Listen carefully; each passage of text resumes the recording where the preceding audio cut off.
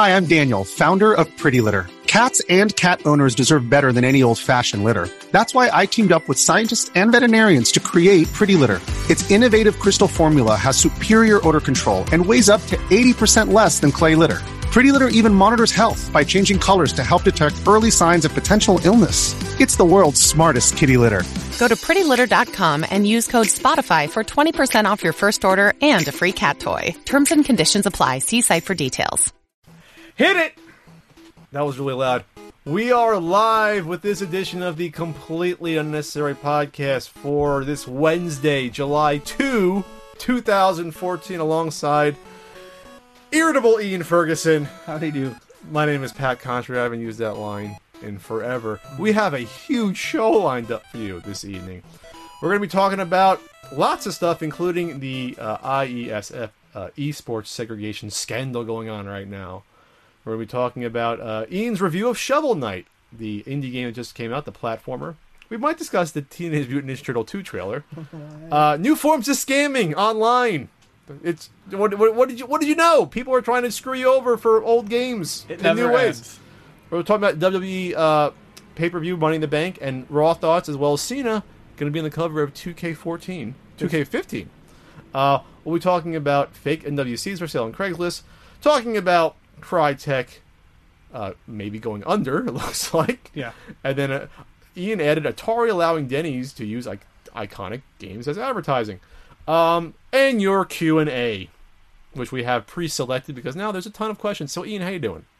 I'm good. How are you, sir? I could be better, so I want you to talk so I can recover from that long-winded monologue. Oh, first of all, I have a old friend here with me today, the Tecate tall boy. T-Kate. T-Kate. I feel like a lot of people have been wondering where Tecate has been hiding out, in your local grocer's cooler. So I went and got some grocer's. Yes, your green grocer's cooler. Or if you're on the East Coast in Jersey, at the liquor store. At the liquor store. I have been playing a lot more games lately since my acquisition of a Wii U. Mario Kart 8 has become something of a small obsession, and it's not even that I'm playing a ton of it, but it's just so easy to pop on at night and play with people that are on your friends list. I've been playing with people like Allie and Rue. 8-Bit Allie. Yes, and a lot of the people who actually listen to the podcast. And it's been fun. It's been real fun because I usually finish in last place. So I get to give all of these people who support me, I get to support them with extra points in the standings because I lose constantly. You just throw the games on purpose? No, I don't throw the games on purpose. You do. This is the Black Sox scandal of 1917. but I give back to the community. But yeah, no, Mario Kart 8's been great. Vanya and I actually made a bunch of huge steps on our wedding, so a lot of the stress from that is going away. And other than that, I'm going to be working most of July until we get to Comic-Con. So that's been me. What about you there, Tiger? I look exhausted because I am. Yeah. Usually I either look better than I feel or look worse than I feel. I think this week I look exactly how I feel. I look terrible. So I think you should agree. I've been having a rough few weeks. You're just smoldering. Smoldering? Yes. Is that what the term is? Yes. You just have these smoldering eyes. Are we having a moment here? I don't think any podcast? Man or woman could deny that? Could deny you right now. So I've had a rough month. Retron 5 video, rushed that out because Hyperkin decided they weren't going to send me their unit on time. Then I had the WF games come out. And then this podcast, keeping money in the bank for us, keeping money in the till. And then, most importantly, a little project that I've completed. If you've seen on the Cinemasker website and YouTube channel the past few months, I've done a few of the James and Mike plays videos. Really, really fun. They do it every Monday. It's just a Let's Play. Let's Player? Yeah, I'm a Let's Player. Uh-huh. Yeah. But anyway, so there's a reason that Let's Play Pat's a sellout. I'm a sellout. So there's a reason why I was there, not just to visit my pals James and Mike, but also to do a video with my pal James Rolfe. And that video, by the time you hear this on iTunes or Stitcher or thepunkfight.com, you'll be seeing the season 6 finale of Pat the NES Punk, co-starring the angry video game nerd / James Rolfe, portrayed by James Rolfe. And I'm exhausted because just editing it, getting it out there, just took a lot out of me. Obviously, you can see. And plus, we were filming Video Game Years, last Wednesday or Thursday. We filmed it Thursday. And then it takes a whole day of my time just to. Good thing we can do that with our stupid caps on. Exactly. And then it takes me a whole day just to render those videos and get them uploaded. I don't just upload the raw files because they're huge. I have to render them all individually to MP4, and there's like 28 different files. Now we're in a Video Game Years territory where it's like 25 subjects. You have to once you get to like 86, 85. I think we officially went to like 25 plus subjects per year. So now I'm exhausted. I want to go back to the James and Mike thing real quick, though. Okay. Because I do have a question, because I've known you the entire time you've worked with him. What was your original in with working with him? Was it when you asked for a marathon video, or had you already done something with him before you had contacted him about doing a video for the first marathon? I honestly don't remember. I'm trying to remember how this came about. I met James at SGC 2010. So way back. It was the first convention I actually had a panel at. And at the time, I think I only had maybe 2,000 YouTube subscribers, so 2 years in. And I emailed James on a lark. 2009, 2010. When was our first marathon? Because if it's 2014. 2010. It was 2010. This is the 5th anniversary this year, big guy. So anyway, it's the same year. Oh, yeah. Okay. So basically, what happened was I emailed him, and I said, hey, James, we're both from Jersey. We're both kind of filmmakers. I did film in college. Not many people do. I did a feature-length film. I did a couple of short films, even though it wasn't my major. I said, I remember I sent him like my Action 52 review, I think. I sent him like maybe the Black Box game review. Definitely sent him Russian Attack, since that had just come out, and that was my first sort of like big video in terms of like the huge Rob fight, which took like 6 hours to shoot. Nowadays it probably only take me a few hours, but I didn't know what the hell I was doing. I still don't, according to you. I sent him Flea Market Madness, and he probably got like he probably literally gets 200 emails a day from strangers. He responded to me after a couple of weeks, and I was like, wow. And he said, hey, he basically said, I'm not giving away private information, but he said, hey, I enjoyed your videos. Maybe we could, just say hi to each other and meet up at SGC. And I was like, wow, that's pretty cool. Right. So I remember at SGC, and SGC 2010 is not like SGC now. SGC 2010 was really centered on fans of the website. Now it's sort of grown to something like kind of like MagFest in a way. They get people from over the internet. And so I remember James coming out of his panel room, and I literally like almost walked into him. He just like walked out, like, and he was mobbed, and he saw me, and he said, "Oh, hey, you can walk with me and hang out," because he's getting mobbed by all these fans. I remember you saying that. Yeah, it was just sort of one of those weird moments. Was like, because I didn't know him, so I was like, it's always weird. It's almost like it's almost harder for me to, like, for me, it's always weirder to make friends with a guy versus even trying to like hit on a girl. To me, it's almost like it's more awkward. For whatever reason. And so, because like, where do you go from, hey, we're pals. So we hung out, and we got along. He came to my panel, my death slot, 10 a.m. No one was there. I remember it was literally like 20 people. My first panel. Mark Carr helped me out. And it was, out of those 20 though, it was Pro Jared, Spoonie, and James Rolfe. Right. Out of the 20. Not a bad, company. I was friends with Jared. We'd spoken back and forth. We weren't like, we didn't know as much. We didn't know each other as well as we did now, but we knew each other. When Jared basically started working on the website when he moved. I think he moved out to Texas by that point. And then I just communicated with Spoonie Noah over email, so he showed up, and it was great of those guys to do that to give me a chance. So yeah, that's how we met up. Yeah. So well, it should be big for you tomorrow and for both of you. Didn't you say that you were? Isn't it going to be like a dual release? Yep. Yeah. Well, by the time you listen to this, it's a spoiler if you didn't. It's going to be split on YouTube between basically it's 2 reviews. And so I really enjoy writing the character of the angry video game nerd, and I guess I'm not. If this comes across as like I'm kissing James's ass, I don't give a shit. Because the character is ingenious, obviously. No one thought of a character like that on the internet before, else it would have been done. A guy that's angry, yells about games that you shouldn't care about in theory, because who cares about games that are 25, 30 years old? Nowadays it's like, oh, everyone does that, but no one did that before him. Sure. There's a couple guys maybe wrote articles, but no one was doing that in video form. So I've had the opportunity to write the character about a handful of times, if you include the shorts, the exclusive videos during the marathon. Writing the NWC World Champions video from 3 years ago, which we co-wrote, and then writing this episode that came out. And writing to me, as I've said in the past, is always my favorite part of the process. It's what comes easiest to me. It always has, even as a kid, writing. I don't enjoy editing that much. To me, that's like a necessary evil. And directing, I do enjoy directing. So this was like a cool opportunity, and I really am thankful and grateful that James allowed me to take the ABJN character in even slightly different directions. Right. Because it's like it's great enough that he's going to use that character because he's very protective of the character, and rightfully so, because it's iconic. It is iconic when it comes to the internet. Like when you think of internet character shows, like there's really no one more well known at this point. You make an argument for people that are bigger on YouTube, like guys like PewDiePie, but that's not iconic to me. That's just a guy on YouTube doing Let's Plays. This is an actual character. So, and me. So yeah, I enjoy writing for the character. When you write for something like this, I'm not going to say it's like writing for like a Marvel movie, but you are entrusted a character that you have to work with.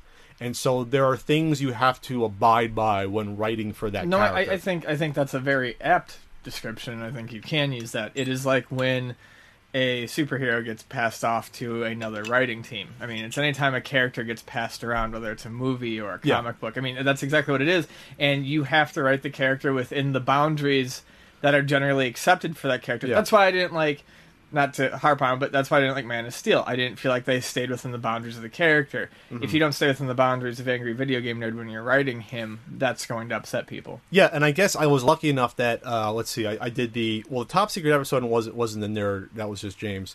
That was the first one. And then River City Ransom, Sky Kid, which was last year's one. Mm-hmm. And then James wrote the Bubble Bobble short exclusive from a year and a half ago. So I guess he knew that I had the ability to actually write it and know what I was doing to write this, I guess, feature length for the internet. It's like 17 minutes long. Of course, I plan to do only like 12, but it always gets blown out of proportion. So yeah, it's interesting because it's like that. There's a line you have to walk in terms of staying within, again, the boundaries of the character you're entrusted with. But then I wanted to do something at least a little bit different and explore areas that either for whatever reason that James never wanted to explore, or just maybe never thought of it. I don't know, or maybe it doesn't fit his series to go in different directions. Where I'm sort of like, all right, what if this happened to the character? What if he interacted with someone this way, and it's playing off of the Pat character? Well, when it's a split episode too, you can play around a little bit more, and it feels less permanent, and you can do a little bit more with it. Oh, sure, but it's the same tone throughout, though. Sure, so it's split down the middle in terms of it. But yeah, I'm just happy. I think it came out well. The video that we did in 2011 there was no review in it. It was more of a skit. It was just like a dramatic scene, really, fighting over this old game, and having it be destroyed. Well, this is more of a style of a blend of, both, I guess, quote unquote, YouTube worlds, YouTube series worlds. Those videos you never watch, Pat the NES Punk. So fuck off. All right, well, I will actually watch that one tomorrow. Thanks a lot. I appreciate it. You're welcome. So, let's dive into some of our other topics for this week. I want to take off with the... this was a big one today, and man, is it a load of fucking horsecock. The International Esports Federation. So, a little bit of background here. Esports, everyone should know what these are, but if you don't, esports is competitive gaming that is being taken to the next level. Electronic sports, right? It's stuff like it's highly competitive stuff with very little in the way of random nature. Generally, it's things like StarCraft, DOTA, League of Legends. What's DOTA? I think it's like a League of Legends thing. I don't know. I always see it on the things, but it's another one of those games that I don't play. Fighting games are included. Fighting games are included. I don't play those games. It's funny that sports games usually aren't included in esports. Right? Well, they are in a different way, but I think what this is, it's supposed, esports are supposed to show you what you can do with a competitive video game that's not like a normal sport. I think is what they're trying to show. So, anyways, esports have been taking off, and there's tournaments, there's lots of cash prizes, there's, you have to be able to register for the bigger games and stuff. And one of these, the IESF, came to the attention of a lot of people today. And what happened was... Are they one of the most major... Are they one of the major esports They're one leagues? of many, but they are a bigger one. Okay. Now, what happened is the initial drama started when Hearthstone, which is a card game like Magic... Online card game? Yeah, an online card game by the people who do World of Warcraft. Okay. I think it was a Finnish qualifying tournament, and they were saying that it was for male players of the game only. And it created an uproar, and in the rules it said they were doing this to prevent tricky situations such as a female winner in round 8. And a lot of people got mad at them, and they said, no. What does that mean? Well, I'm getting to that. Okay. They wanted to prevent a female winner in round 8, which would have been the finals of that qualifying tournament. A lot of people got upset, and they're like, why are you doing this? And they're like, whoa, this tournament, specifically the Finnish qualifying tournament, said, look, we'd love to have women players, but the IESF will not allow it. The IESF will only allow male competitors in their Hearthstone competition. So they're the governing body that's in charge of this right, tournament. That's rules. where the final is going to be in Azerbaijan and all that. So when contacted, they were incredibly, just crass about it, and they said, well, we want to be taken seriously as a sport, and all sports separate men and women. But it's not. And it's just fucking enraging, because it's... Okay, here's my problem. Look, we've talked about a few topics. I'm going to try to stay very calm here. We've talked about a few topics on here where I can be seen as a fucking social justice warrior, whatever the people call it. Hippie liberal, whatever the fuck people name people have for me now. But the thing is this. Too many people deny the fact that there is sexism in gaming within the actual industry, among the players, and if you want to look me dead in the face right now and tell me that it's not an issue, you're just fucking avoiding it because you don't want to confront something difficult head on. Whether you've agreed with me in the past, here it is in your fucking face.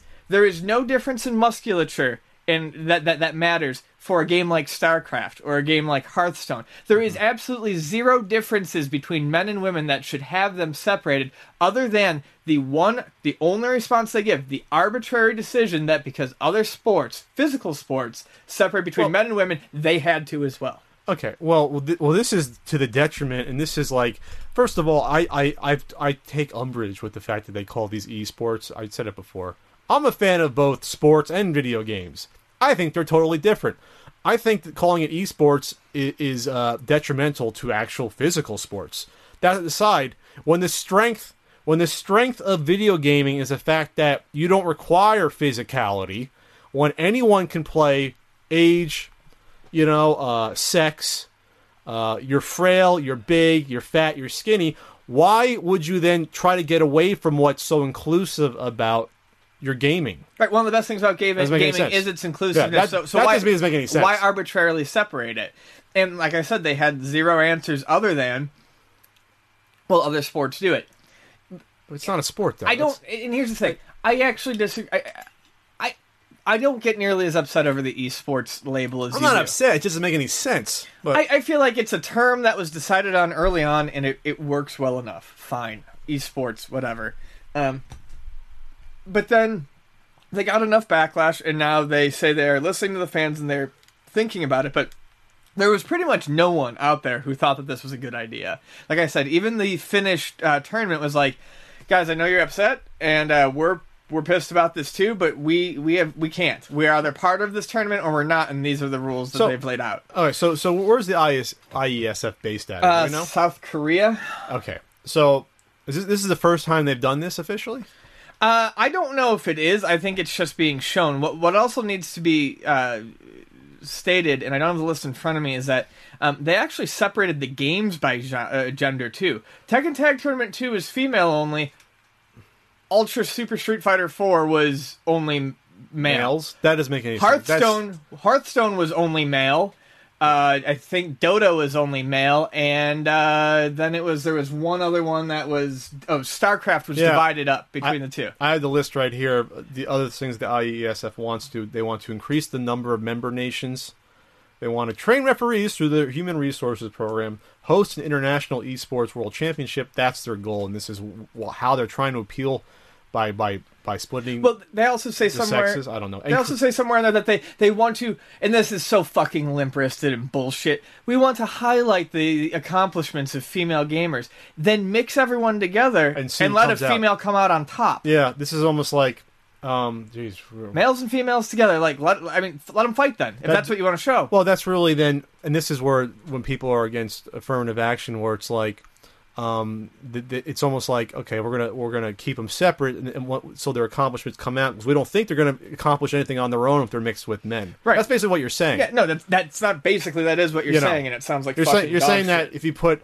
Obviously, we know it's almost never going to be 50-50 in any of these tournaments, but even if it's, say, 90-10 or 95-5, they're basically, by doing this, saying women are not good enough to compete with the men. Right. That's basically what they're saying, which is obviously horseshit, because Street Fighter 2, there's no difference. This isn't UFC, where, where men having whatever percentage more muscle mass, upper body, 40% more, whatever it is, we have different joints and our hips are built differently than women. That's just physiological facts.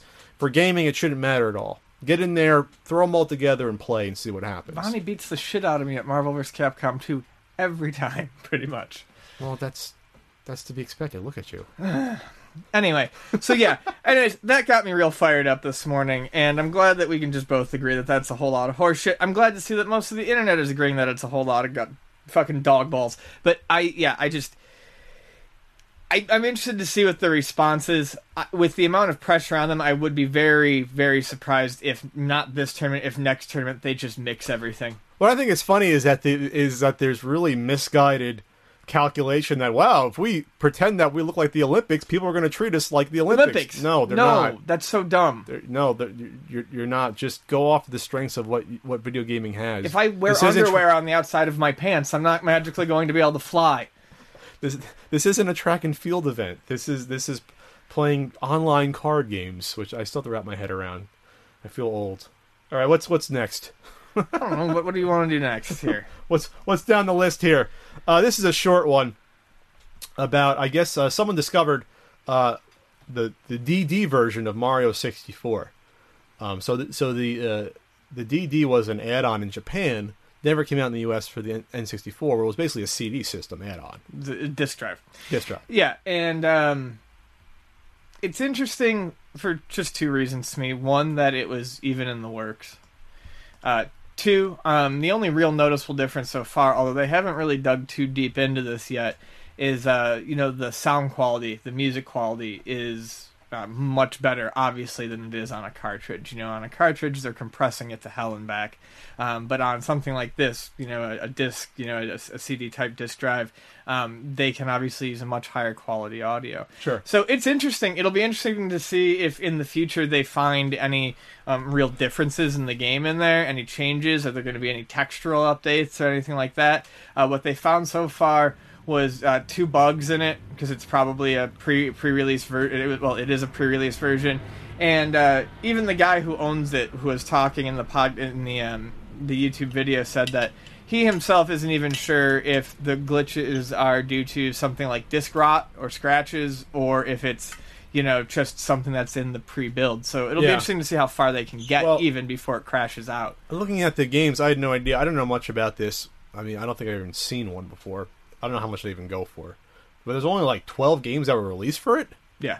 So, I mean, it was late in the lifespan. It looks like they were released in late 99 and 2000. By then, they were already well in development of probably the GameCube by 2000. So it was like, why did they even bother? Yeah, the only two things that I know of are... F-Zero expansion, I've heard of that. Yeah, the F-Zero expansion. That I've heard of. And the big game for it was supposed to be some RPG, I believe it was like a giant, some giant. Well, they had SimCity 64. I'd be interested in taking a look at that. Sure. I didn't know they had that. That'd be cool. So, yeah, it's just interesting to me how they still find stuff like this like 20 years after these systems come out, or 15 years. This goes on our glitch topic from the last podcast. I mean, 25, 30 years later, 10 years later, it's nice to know that we're always going to find out something cool about our favorite systems. Yeah, like even if it's years later. A few years back, or it was only 2 years back, really, I think, when they discovered the gray car versions of Turok Rage Wars for the N64, they were like, I think was it Acclaim produced like 100 because there was a glitch in like the multiplayer, one of the multiplayer I think it's a bug trophies fix. or something. It was a bug fix, and so they produced these cartridges probably because 1 or 2 people mailed in and complained or called them up and complained. So they probably mailed out a few of them, but the rest of them were just laying around. No one cared, and then they finally came out to market. And of course, hoarders bought like 8 to 10 of them each, and now I think they originally were being sold for like $20. I didn't grab. I was like, who cares? It's Truck Rage Wars. It's a terrible game. And then now they go for like $100 probably, something like that. But yeah, we'll see what the next sort of big find is. It seems like they're coming out lately. Speaking of that, this came out I think today about the discovery of the holographic stickers that were going to be released originally on the Sonic 2 cartridge. Yeah, talk about more treasures. These are really cool looking, and it's kind of a shame they didn't, but I know why they couldn't possibly do packaging with them. That would have gotten really, really expensive. You think so? Yes. Yeah, I think that would have been probably a bit expensive for a game that was mass-produced like Sonic the Hedgehog 2. But they're cool. I think the main one shows like Sonic and Tails leaning on a 2. Yeah. And the Mega Drive logo is holographic. And, I mean, yeah, well, I mean, just to go back to what we were saying, it's neat to constantly see this sort of stuff. Like, where did this guy find this? Like, it looks like a roll or a half roll of these things. Where did you find them? It was released on the Twitter account of the Sega of America's ex-director of marketing, Al Nilsson, it looks like. And so it looks like, yeah, the picture is like 3 on this roll that they got printed specially, maybe as a demonstration, and then they said, yeah, these are going to be real expensive versus just printing color labels. Yeah. So it probably would have cost like 10 times the price or whatever. How much? I mean, where do you get holographic stuff printed? You can't go to Kinko's and get holographic images made. I love holograms, though. That would be so cool to have. They were big in the 80s and 90s, weren't they? Oh, they were huge, on man. comic books, holographic. Wait for the goddamn future. If you got a hologram, card in like your sports pack or your Mad Magazine pack, and you were a kid who knew nothing about cards, you were like, "This is worth $100." Oh my god, my X-Force comic has a hologram on it. $100. I'm going to the card shop. I'm getting so much tearjerkers gum. X-Men number 75 has the hologram on it. Wolverine's getting his bones pulled out by Magneto. This is awesome. You know, I just thought that was interesting. It is. That's all. Did you take a look at the Ninja Turtles 2 trailer at all? Fuck it, why do we have to constantly keep flogging me with this shit? Yeah, I did take a look at the Teenage Mutant Ninja Turtles 2 trailer, and here's what I have to say. The only thing that I thought that looked good from the original production shots before trailers and from the original trailer was I thought the Shredder suit looked bad ass. It did. It was like in the silhouette on the wall or whatever. It was very cool. And I thought there was a production shot. It might have just been a miniature shot of like what looked like a human in the suit walking. And you watch the trailer, and it's like a robot that throws Ginsu blades, dude. I mean, why am I supposed to want to go see this? So it's like, you're saying you don't think it's even a guy in the suit? It's gonna be a robot? I mean, dude, I watched the trailer through a crack in my hand and tears, but in tears, so many tears. So many bitter fucking ancient tears, but yeah, no, it doesn't. It looked like a shitty robot, and I'm sure at some point they'll find a way to put a guy in there. But oh my god, there's a shot in the trailer where he like goes like this, and literally it looks like he's throwing like 8 fucking like French rocker blades that you get at the the county fairs, you know, from the guy who's selling the unbeatable knives but without handles. And sure, it looked awful. The Yoshi blades. Yeah, so I don't know. I mean. Fuck it. Just fuck it. Some of it looks like, I don't know. In the end, I was watching, I'm like, I don't even care anymore. And maybe it won't be awful, but I just want it to be over and done with and out of theaters so I don't have to think about it. Well, the good news is he's talking to a guy in the shadows that maybe it's a Japanese guy who's actually Shredder. It's a possibility. It's a possibility. Will that get you back on board to purchase a matinee ticket? No. I still wouldn't? No. Oh, I tried. Now, at least they poked fun at the fact that originally the concept was supposed to be these were aliens. I thought that part was funny. So then in the trailer they go, oh, they're not aliens. Oh, that'd be stupid. Yeah, they're turtles. Yeah. And they're ninjas, they say. So it's like, at least they acknowledge that. I don't know. This could be a dumb sort of like when it's on FX channel like a year from now or 8 months from now, I'll watch it. Yeah, don't get me wrong. Despite all my fire and bluster, I am mostly just fire and bluster. And if this is ever on Netflix and Vonnie and I are super bored and we're like, well, okay, let's go make a few rum and cokes, I might watch it through a fog, but I'm just not going to the theater. You will watch it so you can rail on it on the next CU podcast. No, I'm not watching it in theaters. Anyway, yeah, F that, whatever. F that noise. F that noise. So, I would like to talk briefly, maybe a little bit longer, because I feel like I could spin off on this, about a game that came out, I think it was last week. I got it this week. And it's been heavily hyped for probably a year at least. It's Shovel Knight. And I doubt that there's anyone who's listening who doesn't know about it, but let me tell you about Shovel Knight a little bit if you don't. Shovel Knight is a 2D platformer. It was a Kickstarter, right, originally? That I actually don't know. Believe so. It's a 2D platformer made by Yacht Games, and it's on a lot of systems. It's on Wii U, 3DS. I think it's going to be on Vita and PS3 at the very least, if not some other systems. So, what's interesting about Shovel Knight, you look at it, and it's another retro-styled 2D platformer, meaning the art it's pixel art. Okay, it's that in between 8 and 16-bit sort of look. It's meant to harken back to the 8-16-bit era. It uses all chiptune music, and it's level based and it's fairly straightforward. And what amazes me about Shovel Knight, and I'm going to sound like kind of a dick here, is that I downloaded it, and not only do I not dislike it, I think it's fucking genius. It's a brilliant game. So how are you a dick? Well, because besides everything else that makes you a dick, how are you a dick in this instance? Unfortunately, I think a lot of these retro-themed platformers are half-baked, and they only get it part right. They focus too much on the graphics and the music, but they don't nail the gameplay. The control sucks. It's slippery. Yes. Or they will focus a lot on making the game really hard, but they won't focus on making the game fun, and the graphics won't be, particularly well, or there'll be a mishmash, like they won't seem cohesive. So what makes Shovel Knight so great is that it's got this beautiful difficulty curve. It's got these amazing large sprites. It's got all these mechanics and all these little nods to various games. We'll talk about the mechanics a little bit. But it doesn't rip them wholeheartedly or rely on them. So as Shovel Knight, you have to go and rescue Shield Knight. And Shovel Knight's main way of attacking is with the shovel. Now, you can slash with the shovel like a sword. Okay. It just gives you a single slash. Or, and they quoted it as, I believe, a direct influence, heavily influenced by DuckTales, which is why I was so interested. You can do a pogo jump with the shovel? The shovel. Which is totally possible in real life, by the way. Yeah, of course. Yeah. Same with a cane, obviously, with an oaken cane or whatever. So the thing is it's a little bit different. You just jump and you press down and you point the shovel down, and if you hit an enemy or other certain objects, you can keep bouncing. But if you hit the floor, you stop, unlike in DuckTales where you can just bounce all over the place. So you have to be a bit more precise with your jumps.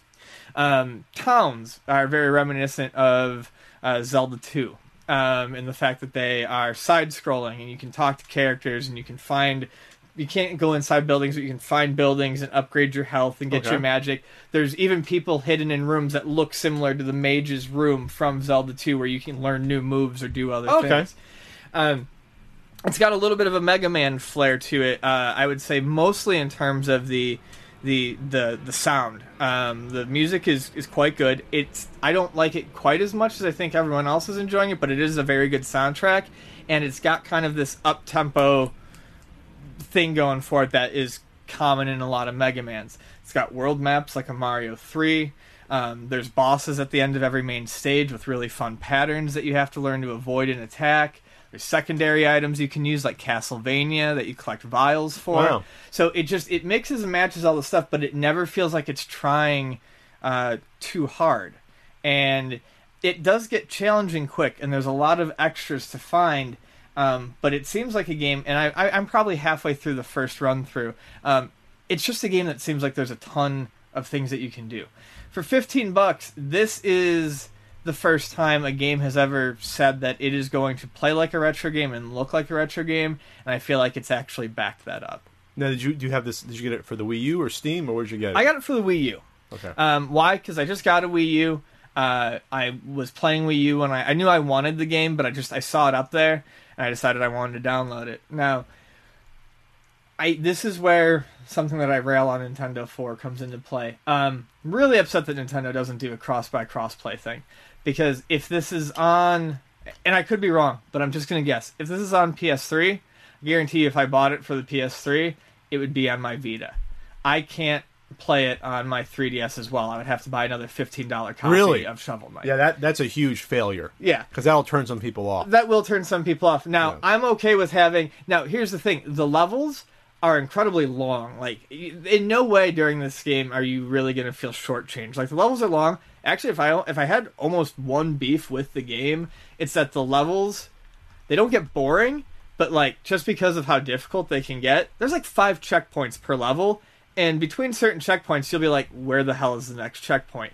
So it's almost not particularly great for portable, despite the fact that you can sleep the 3DS, because you kind of have to be able to sit down and work your way through the level, beat the boss, and all that. Oh, sure. So, anyways, I mean, I don't want to give away too much. I don't want to spoil a lot. There's a lot of really awesome, cute moments, a lot of really cool big enemies, a lot of just what the fuck stuff where, like, it makes you smile and it makes you happy. Vani, who wasn't playing it, looked up because I was laughing about something, and she saw something that was going on screen with one of the good guy characters who is half something and half something. That should be enough for people who have played it. And Vani put down the book and watched everything that was going on. She's like, this is brilliant. You know, this is really cool. So I would really urge people to go out and get it. If you've ever, and I don't want to sound like a dick, but if you've ever been burned by, like, a Way Forward game, if you ever bought, like, I don't know, for instance, the Adventure Time game, or one of the games where, like, you're like... Or DuckTales. Or whatever. DuckTales Remastered. Yeah, I didn't play it. I don't need to now. Shovel Knight. You promised to play DuckTales Shovel Knight. Remastered. Shovel Knight has replaced it. You promised to play it for the podcast. Shovel Knight's the new person in town. Promised. Yeah, maybe I will after this and be extra well, like, this is extra crap. But I'm just saying, if you've ever been burned, if you've ever bought any game that promised you, like, a retro experience, and you've been burned and you're looking at this and you're squinting your eyes and you're like, I don't know, I can't speak for everyone, but I would almost promise you that you are not going to be disappointed by this. And the good news is that you hear a lot of horror stories when it comes to it, and this was Kickstarted. Okay. You hear a lot of horror stories from Kickstarter games, and they either never come out or the funds go away. This raised $311,000. Their goal was only $75,000. So obviously, the money went into the game. Oh, you it can did. see it. I can say that. So that's good news. So obviously, when you put the resources into it, you're going to have a good product, and everyone's going to buy it. Because to me, this is like the biggest indie game I've heard of since, like, Super Meat Boy. And it's their debut. Yeah, well, there you go. So they'll be able to produce at least off the bank they're making off of this. They'll be able to make a few more games. Well, off the goodwill. I mean, of the fact that they ran a Kickstarter that they didn't botch, of the fact that they put out a game that was exactly as they described it. These people have I think, a very bright future in front of them. All right, pay us, Yacht Games. Pay us. Yacht gum? Is Yacht that gum? Is that a special type of gum for rich people? It tastes like money. Yacht Gum, the official gum sponsor of the CU podcast. Are you going out for a trip around the Chesapeake? Yacht Gum. Yacht gum. Smell like money all the time. I'm just tired. I'm so fucking tired. I know you are. So why don't you tell us about this new form of scamming? You look so mischievous, Ian. This will wake you up. With your come hither stare. Which one? There's a lot. Okay, this was alerted. There's a lot of ways of scamming. Well, this is the one that is one I had not seen before. So the problem with CD games is that they're a lot more easier to make than cards. A lot more. Fortunately, scammers have not really, at least I know of, haven't really gravitated towards trying to sell repro CDs, as far as I know. Sapphire on the PC Engine is the only one I can think of. Can you think of a few others? The only thing I can think of is I think maybe like Philips, like CDI demos that were rare, something like this is like years back. I heard like rumblings of people trying to create those, because the CD is just, if you can find the CD that was manufactured on, like for example Philips CDI, get a Philips CD. You're halfway there if you can find one that came out back then, and then you just have to find the data, and then know how to properly burn it. And then it's so much easier to fake artwork on a CD than on a cart. It's just easier to do it because it's not as defined, I think, overall. Versus on a clear label. You're talking like a dot printed, like... Yeah, sure, okay. Now you can get professional. You can go in a store and for $50 buy a CD burner that has it included. That you can do both. Oh, jeez. We're talking about, or at least, or you can print the nice labels. Anyway, the whole point is this: I had not seen this before, ever, that someone was trying to sell a rare CD game until now. And I think we might have to start instituting the scumbag seller of the week. Yeah. Because we're talking about this more and more. And if we have to start calling these people out, we will. So, for example, I'm going to call out on eBay, sell for sale. C as in cat, sell for sale. Trying to sell Sega CD Snatcher CDs, the game disc print. There's no data on these. There's no data. What they're for is obviously so someone can buy one and burn it.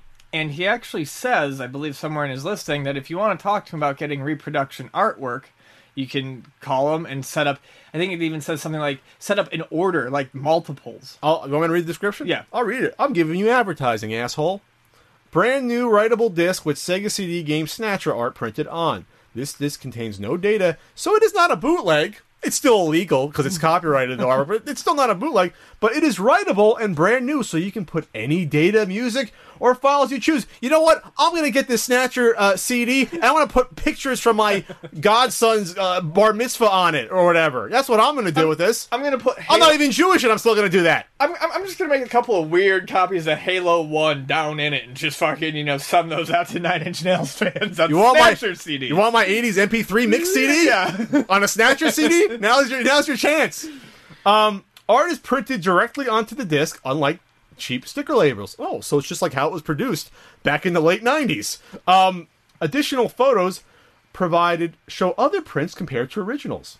Contact me if you want any other CD, DVD, or video game covers printed, and we can do a transaction through eBay. Oh, that's how nice! He's advertising the fact that he's doing something highly illegal. Yeah. So, this is what I have to say about it, beyond the fact that he's a fucking scumbag, is when... And there's a reason I brought up Sapphire. They found ways to determine the differences between the bootleg Sapphire CDs and the legitimate Sapphire CDs fairly quickly. Thicker inner rings, the serial numbers, you gotta look for certain numbers within a certain batch. The coloring. The coloring is going to be a big thing. So, hopefully if this becomes widespread, we will find a database or someone will make one where they can show you, just like they did with Sapphire, how to determine what's a bootleg CD and what's not. All I know is that this is going to make my job really fucking difficult. The next Snatcher that comes in, I'm going to look at the guy and I'm basically going to be like, you fucking kidding with me? And if he kind of is like, what? Then maybe I'll take him. Hey, forget about it. Forget about it. And then maybe I'll take him a little bit more seriously. But here's the problem, and this is always an argument with assholes that actually condone this activity by saying, well, it's the responsibility of the person buying it to know. Fuck off.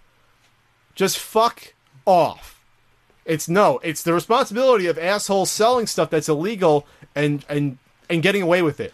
That's the problem. It's not the problem that. If someone gets into collecting and they see someone selling a Snatcher CD that's fake and they don't know it for like $75, they're like, wow, this is a deal. And then they buy it. Oh, it's their fault. No, it's not, asshole. It's not their fault. It's not their fault. Because when the police get called into anything like that, it's not the fault of the person buying it. They're not arresting them. They're arresting the person that's selling the fake Prada bags. That's the one that they're arresting, And it's just a shame. Like you said, that you're going to get in this situation, maybe not 6 months from now, maybe a few years, where who the hell knows what happens. I dread the day, and I hope it never happens, but I dread the day that Luna sells its first bootleg by accident, or gets caught buying a bootleg. Because then it's on you for selling it. Because it's on us. And with all of these different... Look, I one of the first things I teach employees is how to spot bootleg Pokemon cards, because they're everywhere. And I teach them how to look for various other bootleg things. But I can't teach everyone everything, and on a busy Saturday, Treg and I don't have the time necessarily to always go everything with a magnifying glass. Now, on expensive items like something like this, we would be sure to go over it with a fine-tooth comb.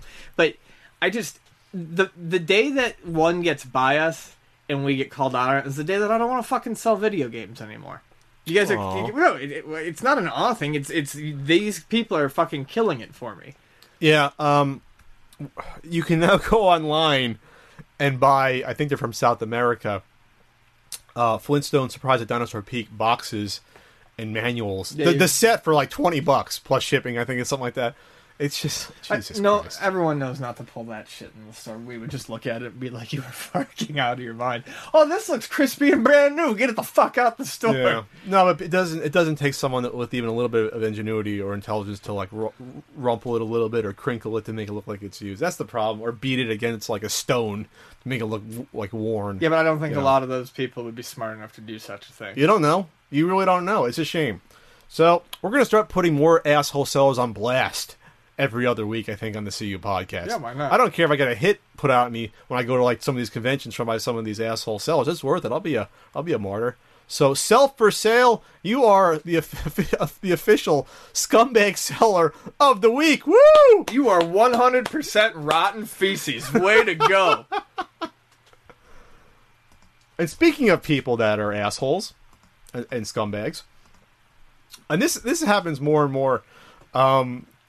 Where you'll just go on Craigslist or you hear about Craigslist. People try to sell, like, I don't know if they're just doing it for fun, but try to sell, like, Nintendo World Championships cards. And the last few that I was alerted to, I looked at the number on the NWC Grays and saw that, you know, they're individually numbered. Thank God they are, because then you can check usually a list on a website like NintendoAge.com, which tracks who owns them. Right. And, of course, the last one I saw was owned by someone. So there was one for sale locally in San Diego. I think there was a few a couple weeks ago, but there was one for sale nearby for like $40,000 at one point. And it's like, I don't know what gets into people. First of all, if you actually own an NWC cart like that, Craigslist is not the place to sell it.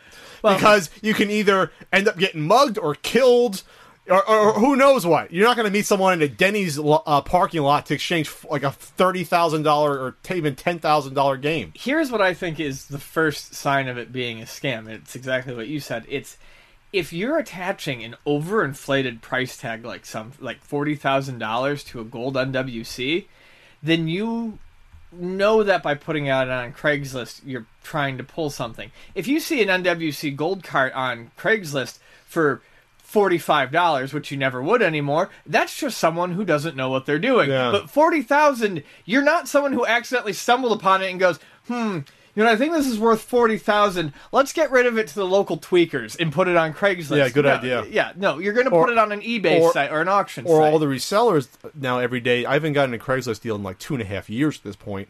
Because all the resellers, they get them as soon as they happen. So you think they're going to pay more than the market price for a rare game? No. You're going to put a game like this on eBay. You're going to let the forums know about that it's on there. Yeah. You're going to get tons of traffic. It might go mainstream on like Yahoo auctions, like the Stadium Events auction did in 2010. Yeah, this is actually less than 10 minutes away, and yeah, it's a shame. I guess all of us NWC owners have to start like you know, stamping our image on some of these. Be like the Apple One Club. You know, I mean, there's an Apple One Club. There's an Apple One. It's like 52 people who actually own Apple Ones, so that if someone else is trying to sell you an Apple One or has an image or something like that, you can go and verify if it's actually an Apple One. Okay, so they had that going on. Yeah. How many Apple Ones were produced, by the way? Like 100, 150, something like that? No, if there's only 52 or so remaining, there was probably... I would say it was only sold as a kit. Yes. I'm sure that someone else would know better than I did. It's in the low hundreds. If I find that at the swap meet, I'll go nuts. Yeah, you know? It doesn't even have a monitor, I think, natively. No, it doesn't. It has an LED display that basically tells you, like, shows you... It's basically an overglorified calculator. Yeah. Cool. Very cool. So, yeah, I would... This one does not have a phone number on it. It did. So I don't know if they're trying to fuck with people, or maybe they know someone they don't like, and are going to have have someone get calls about, what? I'm not selling an NWC cart. Otherwise, I mean, you're not supposed to give out phone numbers illegally. Then again, it's online, so I think it is legal if it's online. But anyway, it would have been fun to give them a phone call. Maybe in the future, if we see when we'll do one for the hell of it. Yeah. And I'll use my Google Voice number so they can't give out my real phone number. So there you go. Nintendo NWC Golds for sale all over the place. All over San Diego. They are. I hope this asshole, maybe he's trying to impersonate me? I don't know. That's pretty big-headed. Well, who else in San Diego's going to have one? Him, obviously. It's legit and real. Okay, then I'll get two. Yeah, I'm cornering that market. Yeah, corner. People try to corner the state events, complete in box market. I'm cornering the NWC Gold market. Steve Lynn, I'm coming after your copy. According to my cupboards, I'm trying to corner the Lucky Charms market. I have a lot of Lucky Charms right now. They must have been on sale. They just appeared. That sounds healthy. Oh, Are you great. 5 eating Lucky Charms still? Well, I'm fucking 31 goddamn years old, and I'll eat Lucky Charms all I damn well please. When's your birthday? August 9th. Haha, everyone knows now. So Fuck! Fuck! I kept that mostly secret for so long.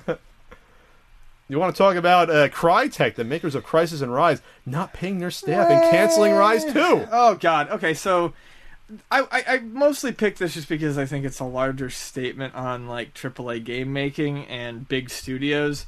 But how fragile they are? How fragile they are, and they are fragile exactly because they feel like they have to make these AAA games that, you know, squeeze budgets down to the last penny and go over and stuff like that. But basically, Crytek UK staff has not been paid full wages since April. They got partial wages in the middle of June, and then they were supposed to get the rest of some wages at the end of June, and they never saw them. These are the guys who made Crysis. These are the guys who made Rise. They were working on Rise 2, and they're currently working on Homefront Revolution, the sequel to that shitty THQ game that absolutely no one needed a sequel to. And that, I think, speaks volumes. The reason why you can't pay your fucking staff on time is because you're making shit no one needs, that no one asked for, that no one wanted. You canceled a game that didn't get particularly good reviews, and then you dumped off a bunch of staff and pulled a bunch of staff in to work on a game that no one else asked for, and you can't get money?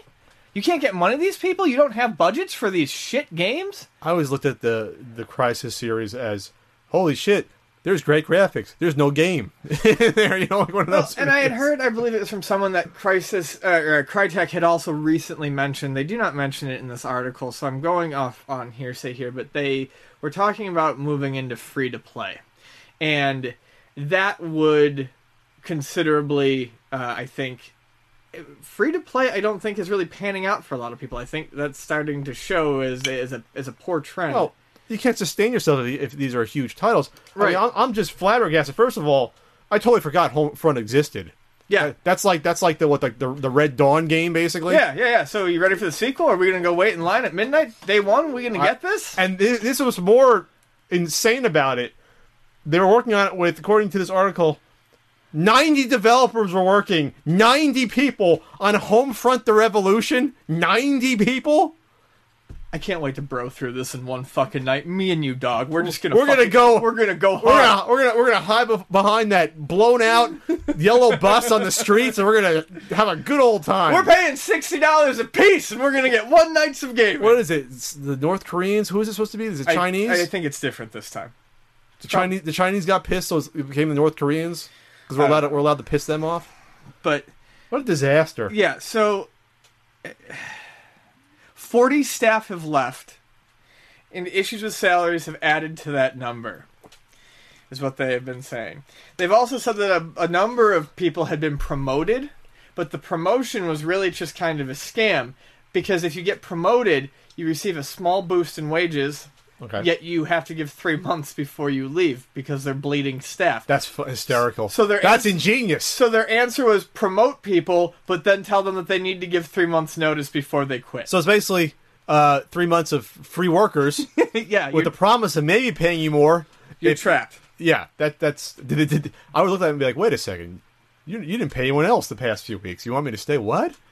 So, anyways, I mean, it's a shame. All that means right now, I mean, is, you know, I feel bad for the employees, and I never really thought of. I mean, I don't pay attention to AAA games really, but I never thought of them as a company that would run into these problems. I guess the reason I thought that is just because Crysis, and I've never played them. Crysis 2, Crysis 3, they were all considered to be fairly decent games by people who had played them. I never had, but then to see this going on.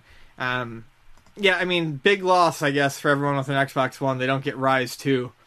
Microsoft said, well, depending on things, we may still find a way to get that done. I don't know through another developer who owns the rights to it. Yeah, but, who's going to do it? But the thing is it wasn't a game that anyone particularly loved. So that's the thing with this shit. So many of these AAA studios now think, we made a game, now we're going to make a sequel to the game. Because that's what we have to do, because that's what video games do. But also, secretly, it's because we already have the assets for it, and we don't have to put a whole lot of work into it. Exactly. Yeah. But still, with that, what is it, Homeland? Homefront, not Homeworld. It's not Homeworld. It's not that cool Homeworld game. Little House on the Prairie. Jesus, just run your business better. If you come out with one game that's successful, just stop. Sometimes just stop. Yeah. You think Leland Corporation went back to Danny Silva's Indie Heat 2? No. They had their hit. They got it done. They had an instant classic, and they moved on. What's so difficult about that? Are you clipping by any chance? I don't think so. You're just coming through very loud right now. Follow Leland Corporation's brilliant move. That's what I'm saying. All right. Or follow Wayland Corporation's brilliant move and kill all the colonists. Okay. We'll do that. Yeah. Anyways. Whatever. That's a bunch of shit. Let's talk about a little wrestling.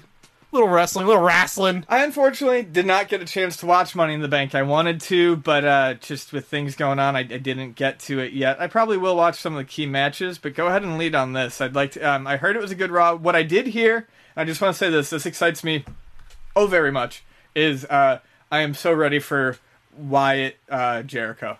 Oh, yeah. So thanks for spoiling that. So basically... It's not a spoiler! It's fucking Wednesday night! This happened on Monday! Spoilers, damn it! So basically, the WWE is in a bit of a transition right now ever since WrestleMania, where they're starting to push a lot of the younger talent. Thankfully, the Wyatt family, the Shield is there. Daniel Bryan, we'll talk about, really starting to push the guys that deserve to be pushed, and they're younger and they're hungry and they want to just go for that opportunity. So they broke up the Shield, which was, I thought, a little premature, but not a bad move. And they did the proper... We spoke about why Seth Rollins was the proper choice.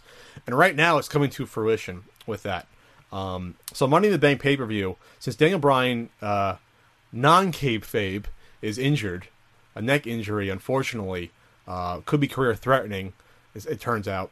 At the pay-per-view, they had two Money in the Bank ladder matches. One for the WWE World Heavyweight Championship, which was won by John Cena, and one... just for the number one contender with the case, basically, you can cash in whenever you want. Yeah. And it's happened, with the exception of two people. John Cena 1 year cashed in and did not win because he actually set up the match beforehand. And then Damien Sandow, who won it, and then for some reason, all of a sudden, everyone decided this guy's a piece of shit. Right now he's just a comic character in the company.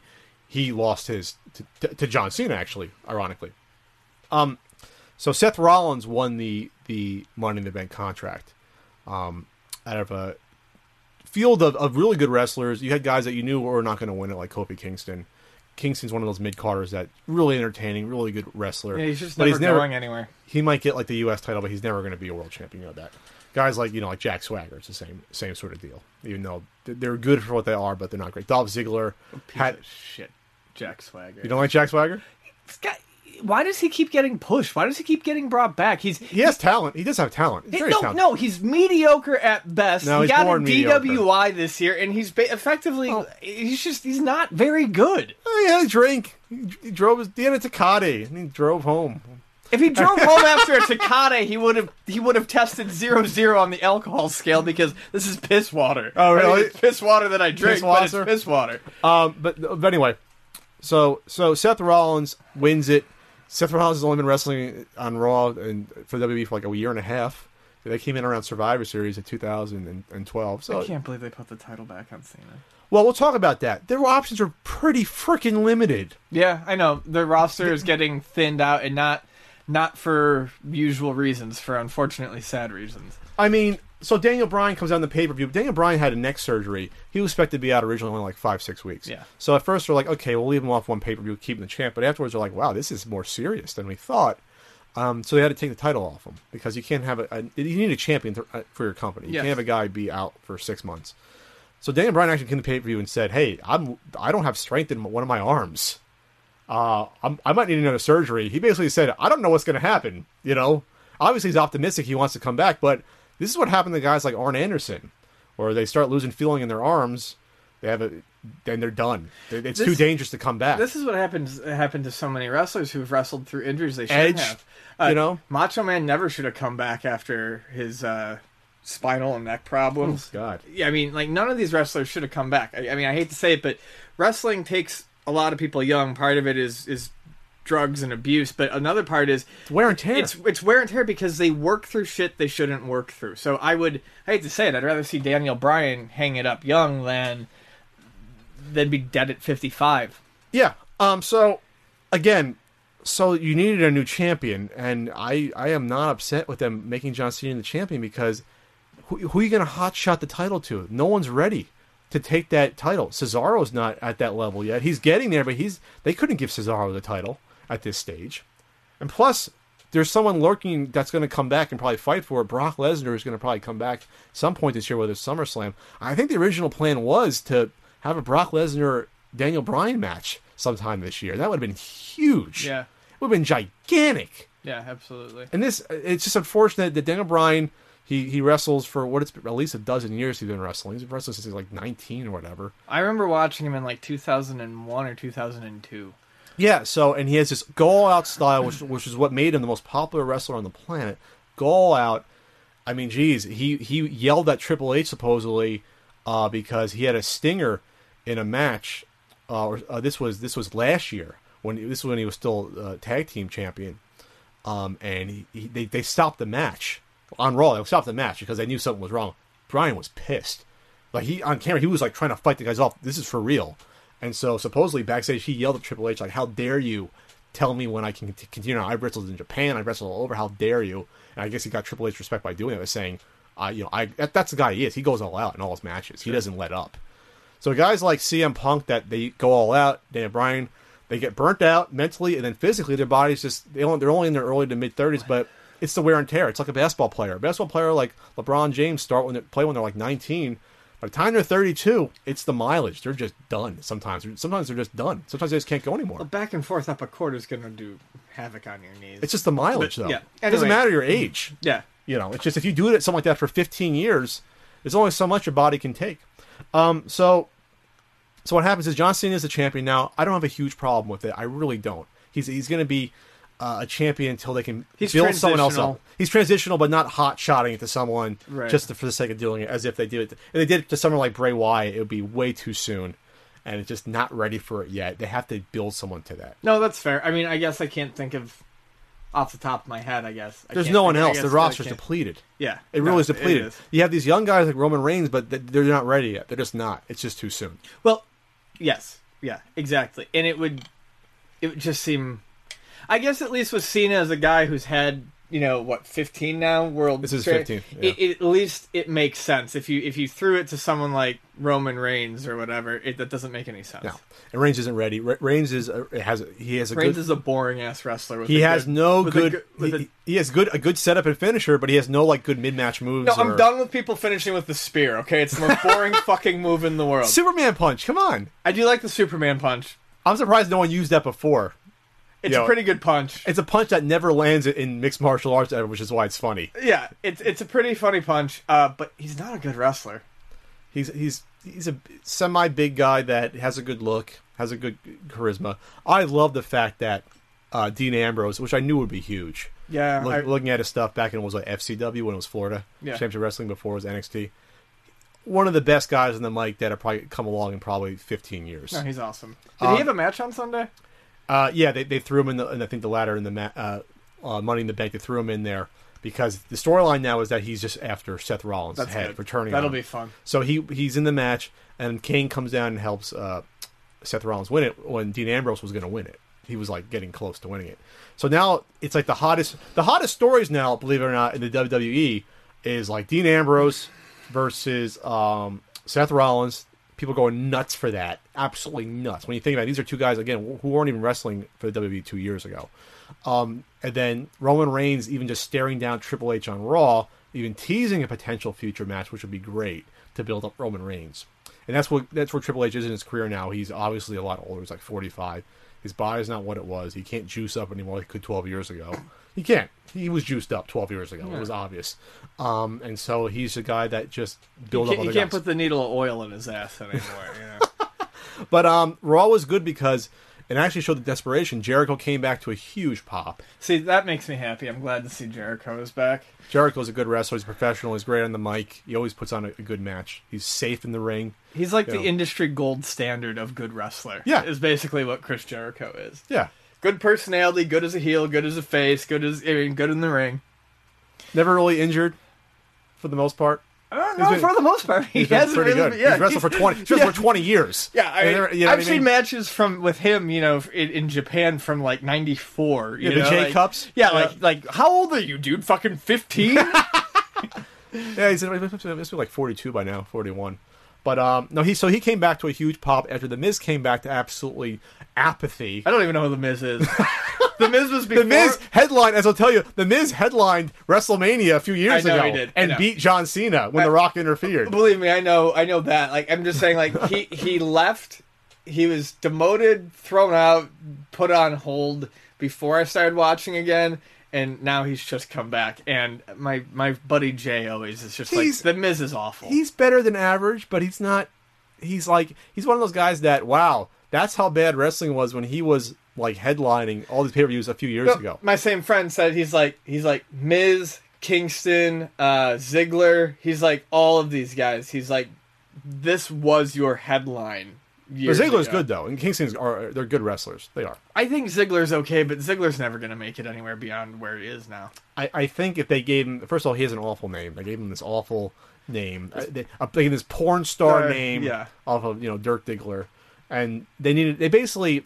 If he went to like TNA or somewhere else and changed his name, he probably would do a lot better. Except for the fact that no one does well in TNA because it's TNA. Well, but I mean, when you look at the guy, he reminds you so much of Mr. Perfect. How he wrestles, how he sells moves, how fluid. No, he does, and I like I've got. And Mr. Perfect should have been a champion. He could have been a world champion. He should have been. No, Macho Man should have been fucking world champion. But Perfect was actually lined up for it. Well, Macho Man was, but he should have beaten Hogan. Anyways, whatever. Well, Macho was world champion. What are you talking about? Macho was champion I'm saying he should have times. beat Hogan clean for world champion. Oh, clean. I'm still upset about that. Macho? I'm going to go to necromancy school, bring Macho Man back from the grave, and force Hogan to fight him. Just randomly in his garage. Hart never fought Hogan. Hogan dodged Bret Hart to fight him for real. Hogan is such a piece of shit. He put over Warrior at least. But anyway. Raw was big. Right, at least. Oh yeah, the one with the least talent is the one he puts over. No, he was huge though, Warrior. That was the right thing to do. Anyway.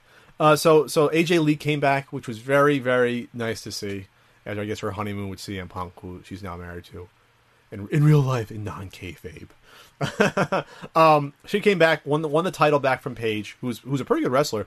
The women's division is actually not in a bad place right now. No, it's not. Paige is good. Cameron's really good. Actually, everyone in NXT is pretty good. We actually had a question about that. Alicia Fox is pretty good. She's come into her own.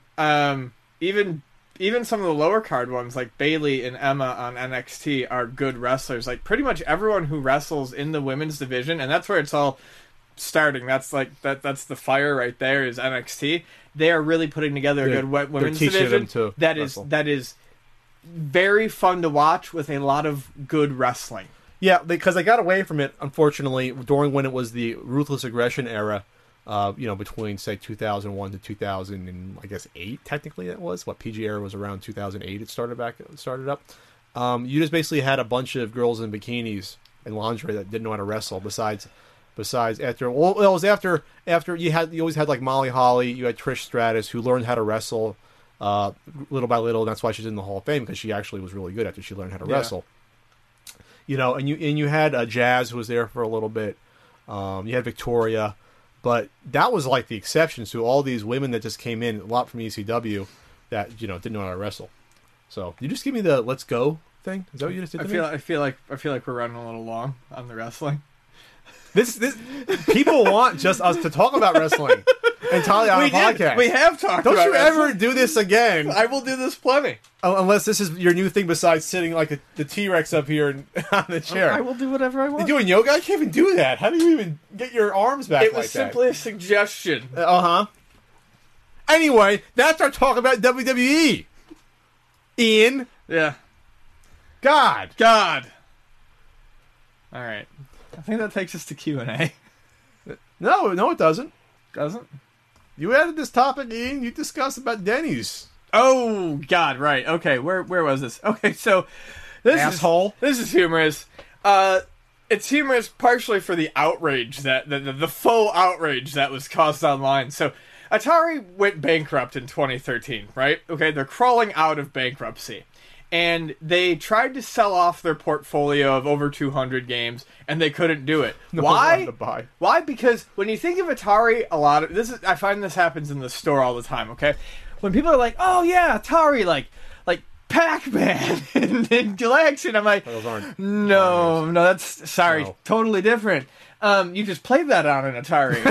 Yeah. It's like, what are the actual Atari games? You're like, Warlords? Yeah, exactly. Centipede? These are not brands that you can really update and bring into the modern era. They tried. Warlord and Centipede. I was there at E3 a few years ago. And they failed. Yeah. So they tried to sell this portfolio of 200 games, and they couldn't. So 200 games, including like backgammon. Yeah. And, what the hell's in 86 there? versions of checkers. So and Doro? They inked this deal with Denny's. Of all places. Really? Yes. And they put out a version of Atari Remix that replaces popular items with diner themed foods. So like asteroids becomes Hashtroids. That's hysterical. And you're a ketchup bottle shooting down hash brown patties. And this is great. People were like upset about it and like, this is defiling video games history. And it's like, really? Really? How fucking closely do you identify with that brand? Okay, like how much does this really mean? Hey, buddy, Breakout. Yeah, Breakout's one of them. Okay, that's a game that I haven't played in 30 years. So you watch it, buddy. I love Breakout clones, but I haven't played in Centipede, and I love Centipede. I love Asteroids. Yeah, and that's fine, but there's no character to it, or there's no personality to destroy off Asteroids. Right, you can't. It's a fucking triangle. It's been so long that these games have been destroyed by clones and remakes and all sorts of other things a billion times. Most of the time at the hands of whoever owns the fucking Atari name, which which hasn't been Atari since the mid-90s. So, I don't know, I just thought it was amusing that, Denny's has... Denny. What is it, off your phone? Or are these in the restaurant? Can I play this right now instead of doing this podcast? I want to play Hashtroids, damn it. This is the greatest thing ever. Some people are pissed at this? People are like, upset. I can't believe this is happening. It's like, why? This company's bankrupt. They need money. They're going to sell anything to anyone, including Denny's. And oh my god, they didn't sell the rights away. They're just doing these little app games? Yeah, but where's the fucking marketing speak on this? The marketing speak on some of this is just, it's just beautiful.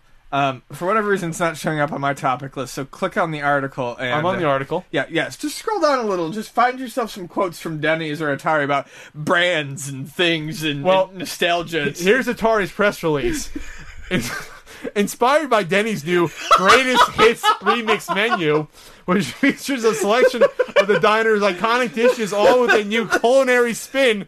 Yes, because we can spin moons over my hammy. Yes. 3 of Atari's most famous games, and one's only that you know about, by the way, Asteroids, Centipede, and Breakout, have been remixed as Hashtroids, Centipup, and Takeout.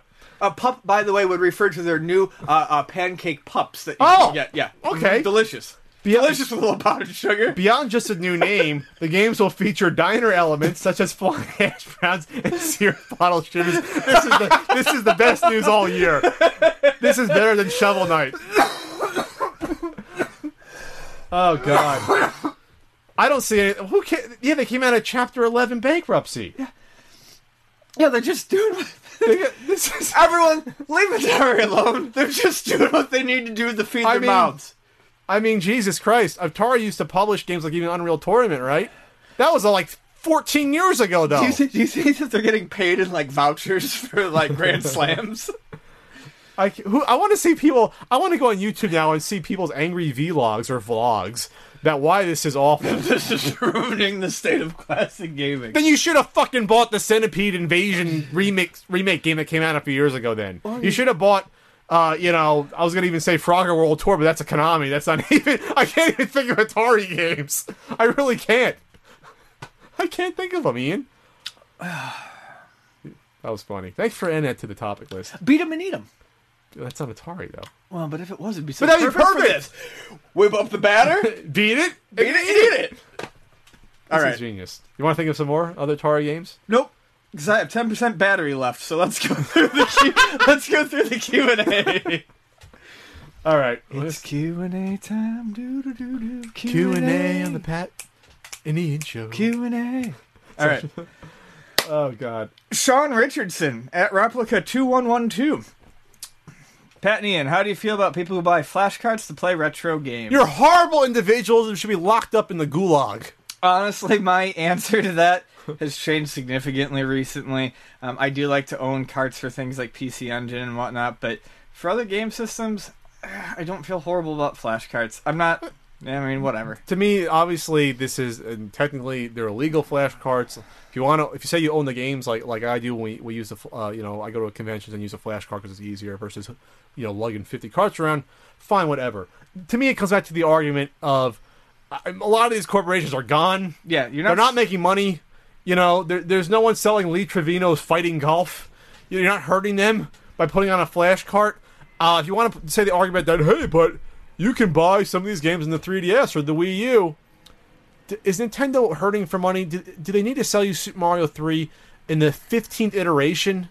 I mean, one of the things when I bought a 3DS, I was like, wow, maybe I'll buy an NES game if they're a couple of bucks. They're charging $5 for an NES game. What? Well, really? And the other thing is, flashcards aren't any really different theoretically than something like emulators. They also don't really. I don't feel like they hurt stores like us, like Luna, because the guy who wants to go out and buy a copy of Game X, or the girl who wants to go and grab a copy of Alfred Chicken, that's not a game that any normal person buys, but it's just an example. I like Alfred Chicken. It's not bad. They're going to do it anyways. Otherwise, they would have had tons of other ways to play these games without paying money for them prior.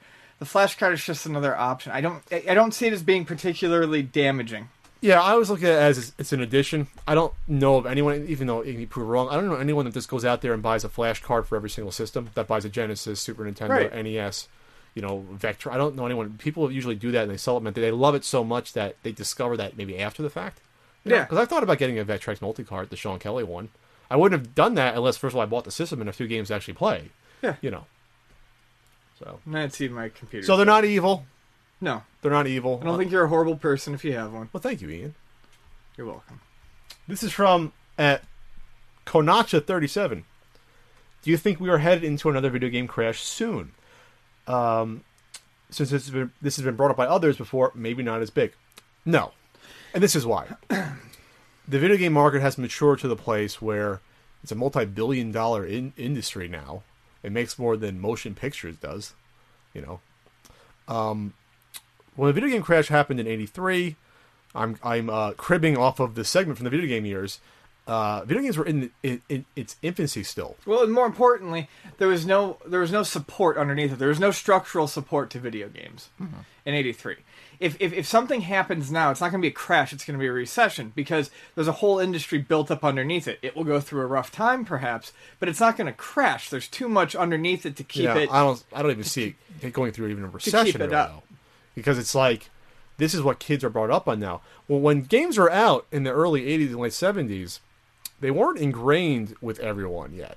They were looked at as a fad. Like, this is new. This is like, think of like having like a board game, but an electronic version of it. It wasn't that far off from that's how video games were kind of thought of, where this is just a kind of a game or toy that you can play. It wasn't like this whole cultural and new form of entertainment yet. It wasn't established where this is, now it's, movies, watching sports, watching TV, video games, music. It wasn't like that before. It wasn't thought of like middle-aged people would be like, oh, what's this? This is a video game? Like, what the fuck is that? That wasn't there 5 years ago, So it's a lot different. A lot's changed in 30 years, thankfully, with that. True. Is that it? True that, yo? True. And plus, as Chris Kohler said, on video game years, they were looked at video games as a transitional product to computers at the time. Right. Because home computers were new. Everything was new. So everything was trying to find their way into the market. Where do they stand? Are people just going to go to computers and then forget about video games? You know what I mean? That's what some people thought. So, this is from at S.A. Caitlin. Here's a question for the CU podcast. What's the creepiest stalker experience you and Pat have ever had? I don't know if Ian has stalkers. No, I have. Store stalkers? You've told me the story. Well, you chose to go to that party. I didn't. I thought there was going to be more people there. Okay, that's a whole story. You want to tell the story now? No, I can't tell that whole story now. It's like an hour. It's like the greatest story I've ever heard. That has to be one day. It has to be a whole topic. We will do an entire topic on this at some point because it's a long story. It's about 20 minutes long, and I'm going to vibrate and I'm going to shake a lot. But I've had two major stalkers in my time working at Luna. One was far less harmful. It was like a 17-year-old girl. She was very nice, and she came into the store, and for reasons that I am not trying to get fucking a big head about, for reasons I cannot fathom, she found me to be an interesting person. I don't know why. I don't know why either. And she just kept coming in and like asking me all these questions and hanging around. And finally, her mom came in the one day and she said, and her mom's really nice. And her mom's actually closer to me in age than her daughter is. And her mom was like, "Is my daughter being weird around you?" And I said, "Yes." She goes, "Because I think she has a crush on you." And I said, "Well, that's adorable, but can we both agree that that's kind of inappropriate?" And she's like, Yep, we can both agree that that's inappropriate. I think the mom wanted you. So I stopped. Oh, Jesus Christ. Not everyone wants everyone, Patrick. So anyways, I stopped seeing so much of her. And like she was, like I said, she was very nice, but it was just like it was a little creepy, and she'd just come around every fucking day and not really say anything and just stand at the counter and stare. The bigger problem was, I'm just going to say it. I'm going to get stabbed in the throat, but I have evidence. I have notes. I've told the story so many times. There's this guy named Max who came into the store. Do you hear that, Max? You're probably listening, because I don't think you've forgotten about me, and I'm tensing up just thinking about it. He owned a pig once. He owned a pig. Big pig. Big. Later on, though. Max used to come into the store and drop a lot of money. And he used to stay there for like 6, 7, 8 hours at a time. He had a guy named Clay. Clay would take him to the store, and Clay would sit in the Jeep and stare out the front window. He wouldn't read, he wouldn't do crossword puzzles, he wouldn't play games, he would stare out the front window for 7 to 8 hours while Max just shopped and talked. And eventually, Max asked me if I wanted to go to his birthday party. I was like, I'm bad at saying no to things. Like, when is your birthday? And he's like, this day. And I'm like, yeah, I have off. And he's like, okay, so you want to come to the birthday? And I said, sure, I'll go to your birthday for a couple hours. I was the only person at the birthday party.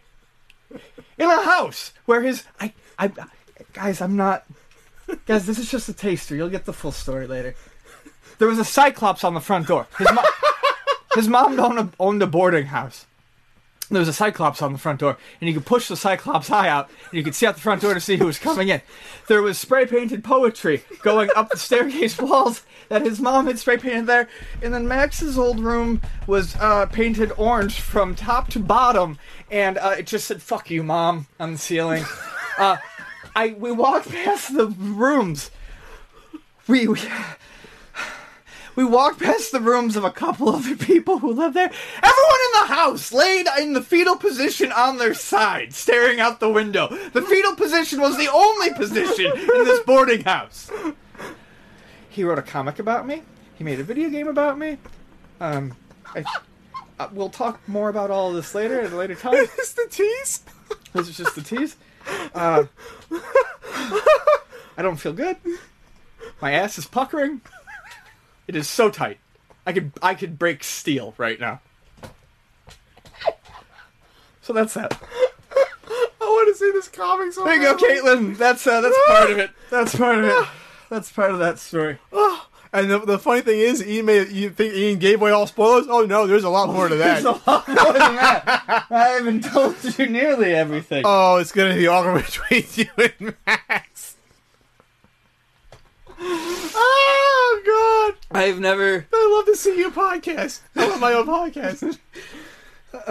So what's next? Take us to a happy Well, place, Pat. I have not had that experience, Ian. I'll just say that. It's good. Take me to a... This is from @AnxiousLib. Either Live for Libby or Live for Liberal. Who knows? What do you guys think of pinball games? You obviously enjoy the real thing more, but are there any you enjoy? Yeah. Just not ones in boarding houses. I enjoy the Crush series very much. The physics were very good for the time, and the rules were inventive. I like Alien and Devil's Crush probably equally. Alien Crush, it appears to be more simplistic. It's only a two-stage game, two-frame, like a two-level game. But I love the setting, especially as an Aliens fan. There's a few nods. I also think that the stuff that Zen Pinball and Firesight Studios is doing with the Pinball Arcade is great. You got to understand, pinball machines are expensive to buy. They're expensive to play if you can find them around your house. So just finding anything that's even remotely close to these things is really nice. And I like quite a few. There are some awful ones, but there's good ones too. Rockin' Ball on the NES. Rockin' Ball is really fun. The two-player mode is fantastic. Right, you and I have fun with that every marathon. Yeah. The two-player mode is great. Now I gotta think of something. I usually don't like pinball games on game consoles. I just don't. It just, to me, part of the feeling is seeing the ball move and hitting the bumpers and the ramps. That to me is a lot of it. I just don't get. Now I used to play Pinmame a lot because that was fun. But it's not the same thing. I mean, I enjoy it, but it's just there's something about the mind meld between man and machine when you're playing. That's the real physics. Yeah. I agree with you on that point. It's not a replacement by any means. It's just, it's the methadone. It's the methadone when you can't go play real pinball. Sure. It works. Your fiancée is in the chat room, and she's asking a special question. Ask Ian about ranch dressing in the bathroom, man. I guess in a flare. No, I don't want to. Ranch dressing in the bathroom, man? Bonnie, why? I don't want to talk about the ranch dressing. Not right now. We can do that later. Talk about the ranch dressing in the bathroom at another time. Another goddamn time. When the full story, he had ranch dressing in his bathroom. I went to go take a piss, and I got up, walked away. I wasn't sitting on that toilet seat. Why would I? I was pissed anyway. And I went and I washed my hands. And I went to go reach for soap. And what did I find in my hands? But not soap. A razor blade and a full unopened packet. A full unopened package of Jack in the Box house buttermilk sauce. Unopened. Just completely untouched. So I walk back into the bedroom. And at this point, my mind is fucking frayed. It's shot. It's going out the window. And I looked at Max, and very deadpan, I said, "So, Max, do you shave with ranch dressing?" And he said, he got all upset, and he goes, What do you mean? I said, "Well, on the side of your sink in the bathroom, there's a razor resting atop a package of ranch dressing." And he goes, "Oh, no, I don't do that. I saw that. I don't know why it was there." Throw it away! We're talking like a safety razor, right? Like a Bic razor? Yeah, Bic razor. Just making sure it wasn't a switchblade. No. That's the full story, and so glad you got it out now. That's not the full story. That's a teaser? Well, that was the ranch. That was the full ranch part. Oh, okay. We'll do this every week, I think. We still haven't gotten through the comic or the video game. Well, this is going to be a multi-part special. This is like the Lord of the Rings release dates. This is like once a year. Every December, we're going to have a great installment. Oh, God. Holy shit. Oh, man. Next question. From Sour Juggernaut. I just want to go home and land in the fetal position, surprisingly. Jesse Balcom, 62, asks, do you think there's a line to be crossed when it comes to overcollecting? For example, time to play your game, storage issues. Yes, definitely. Pat's the example of overcollecting. Thank you, Ian. Well, like any sort of good person who was studied psychology for a while, usually this goes for hoarding, whatever else. It gets to the point where or gambling or trying to be a little more serious, it's a problem when it starts affecting other parts of your life. Yes. So when you drink in excess, is it a problem? It's kind of hard to be objective until it affects other parts of your life that you find important, like your family, your friends, your job, any other hobbies you used to like doing. So until it gets to that point, for whatever reason, it's not a problem. We're talking about gaming. In terms of collecting, do you have the money to collect? Yeah. Should you really be spending that money on food, on your rent, on clothes? Should you not be, a lot of people, unfortunately, a lot of collectors have, OCD that leads them to do other stuff besides that. But are you spending way too much time searching for eBay deals every day? Are you spending like 8 hours looking for deals? Are you doing that instead of living your life doing other things? Yeah. Are you spending hours a day just cleaning your games to make them look perfect and rearranging them? In terms of space, are you disheveled? Are you tripping over your games? Okay, be careful. But I mean, is it to the point though where you can't even find stuff and it's disgusting? So I mean, there's limits. Obviously, it's common sense. Is it having a negative impact on your life with anything? Any hobby you're doing, you can even exercise too much and you have a negative impact on your life. Whatever it is that you do, you need a balance. Yes, Ian, you are in danger of that. I know, but that's what it comes down to. I don't know if you have anything to add about that. No, I mean, I feel like Pat's approach to it is reasonable, and that's for. But that's for. Well, then again, this was over a dozen, 15 years of collecting. No, I'm saying what you've said is reasonable. And probably fits a lot of people because it's over many years and it's your main hobby. It's what it's what you really care about. My definition of reaching a limit for me, and I think for people who are a little bit more casual, people who don't get super into the actual collecting aspect, is do you just have way more than you're ever going to play? How many games do you own that you haven't played? And I'm not saying that like in regards to you, because that number is allowed to be a lot higher because you look at the hobby in a different way. For someone like me, if I get to a certain number of games where there's been too many, where I have too many that I haven't played, that's when I have to slow down, play through some games, and ease back on it. Because things like records, I don't ever build up records. I always listen to them right away. Like stuff like that. So like I don't need a backlog in all these hobbies that I am part of. I only can afford one or two backlogs. So that's when I know I've gone overboard with games. Cool.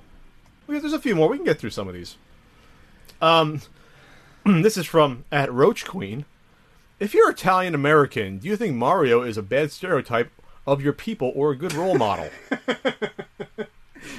Pat? Well, being mostly Italian descent, I don't think about Mario as being an Italian. It's almost like that's been downplayed a little bit, He has the over-the-top accent, which I guess, is that offensive? I don't give a shit. I don't look at myself as Italian. I'm an American. That's how I am. I'm third generation. I didn't go for Italy in the World Cup, went for the U.S. I know there's people that are second generation. I had a friend who he would even watch the U.S. He'd just go for Italy. It's not a big deal to me. I don't care. I'm not going to let a cartoon character stereotype define me. And I think that's what it comes down to a lot of people is don't let shit like that define who you are. Why would you? You're above any stereotype like that. Sure. For whatever it is. Who cares? As my friend John put it, he was like, "Oh, Mario, what a lovable racist stereotype." It's not racist though. It's ethnic. Ethnic. I'm more offended by shows like Jersey Shore, with Guidos. I mean, that's what offends me because now people are going to think. When I first moved here, when Jersey Shore was really popular, I moved here 2009, 2010. You should all see Pat's lip gloss collection. It's huge. People would ask me when I met someone, go on a date with someone, they'd be like, "Is it really like that, Jersey? Is that what it's really like?" Yes. Unfortunately, yeah, that is. Some of it is. Yeah. But it's like. Then they ask you, are you like, they ask, I guess, are you like that? And it's like, no. That's why I moved the fuck away from Jersey. This is from that Ryan versus Jim. What's your biggest pet peeve when playing games with a friend? I.e., always steals the power-ups. I would say my biggest pet peeves when playing with a friend, a lot of these pull from youth. It was just that I had a buddy who always thought he was better at games, and he would always give me like the beat up controller, and anytime that I'd win, he'd say that I was cheating or that the computer was cheating. When you're playing with friends, obviously local, I think that's not so much a pet peeve, what he's talking about, like the stealing the power-ups, as it is how the games these days are designed and how you're supposed to play them. You're supposed to steal the power-ups, you know? I mean, you're supposed to work co-op if you want, but yeah, it's fun to, you know, bounce on your buddy's head in New Super Mario Brothers, fuck him over, and steal the power-up. You know, that's kind of a fun thing. But no, as a kid, it was always just the fact that when you played with friends, they always never seemed to be able to accept defeat very easily. Oh, yeah. In my Tecmo Bowl review, I wrote a story about my friend Kevin who used to cheat at Tecmo Bowl by looking at my plays. Mm-hmm.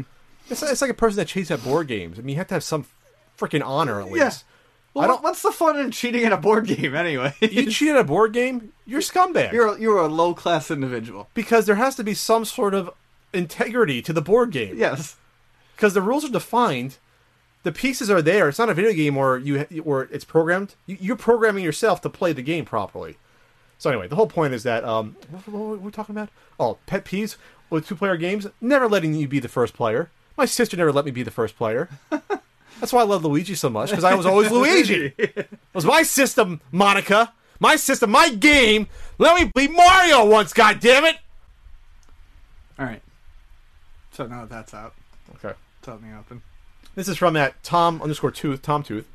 When is a good time to start collecting for more recent systems? PS2, PSP, Xbox 360, and PS3. Whenever you want to. Yeah. I mean, what's your goal? Is your goal just to get every game, get it cheap, do it as soon as you can? I mean, well, for stuff like PS2, when stuff is new, wait for the games to be used after a few months and buy them for like $15, $10. Whatever. Honestly, like 6 months ago, a year ago, it would have been a great time to start for PS2 if that's what you wanted to do, because everything is cheap as shit. With few exceptions. That's all we have for that?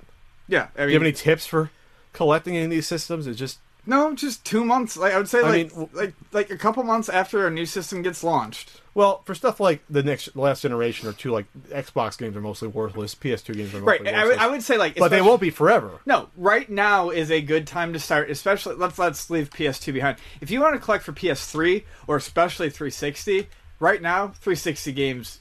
If you wanted to collect for 360, those things are cheap as shit. I mean, you can get those pretty much anywhere. There's very few games that go for an abnormal amount of money. A lot of digital downloads too by 360, so yeah. So the price goes down. Yeah, not a lot of abnormal amounts of money, and there's not a whole lot of new games coming out, so you don't have to worry about, if you want to stay on top of it, you're not going to have to worry about paying $60 for new titles for much longer. And I mean, honestly, these things drop in price to $35 within 2-3 months anyways. Okay. A couple more before we go to our wacky questions. Actually, that's it. We're on our wacky questions. Yeah. Oh, okay. We got through this. We started like 15 minutes late, so wow. This is from at J_North Coast. Ian, do you like goats? Yeah. Yeah, I do. They're pretty cool. They're cute. Yeah. This is from at Rapture in Venice. If someone mods a Sega Nomad with a different LCD from another device, is this still really a Nomad? If a tree falls in the forest, but no one is around to hear it, does it still make a sound? Yeah, I mean, I don't know, man. We talked about modding last week. I guess technically by a purist... Is it really a Nomad? Really a Nomad? By a purist standard, no. But if you came in and told me that you had a Nomad to sell, I'd look at it as a Nomad. This is from at Sid, CYDR, Sid Year? Chris, that's Cider? What? Cider? Cider? Okay, maybe it's cider. Oh, it is cider. That's my guess. Did you ever cover gaming while intoxicated? Funny stories related to this, maybe. Drunk gaming. You ever have any drunk gaming experiences? Yeah, one of my favorites is about 2 days before I moved from Buffalo to San Diego. My good friend John and I sat down in his apartment. And, yeah, this is how I remember the story anyways. We sat down in his apartment with the decision to beat Bubble Bobble legitimately. Well, we bought a 24-pack of beer, and we played. And it took us... We did beat it. We did. We went all through 99, grabbed the pearl or whatever the fuck, did the next 99, did the 20 bonus missions, then beat the boss with 2 players. And it took us like 4 or 5 hours. It shouldn't have, but it did because we kept drinking beer as the time went on. But it is one of my proudest achievements because we were quite saturated with alcohol, and it was just kind of one of those fun memories I have from like right before I left.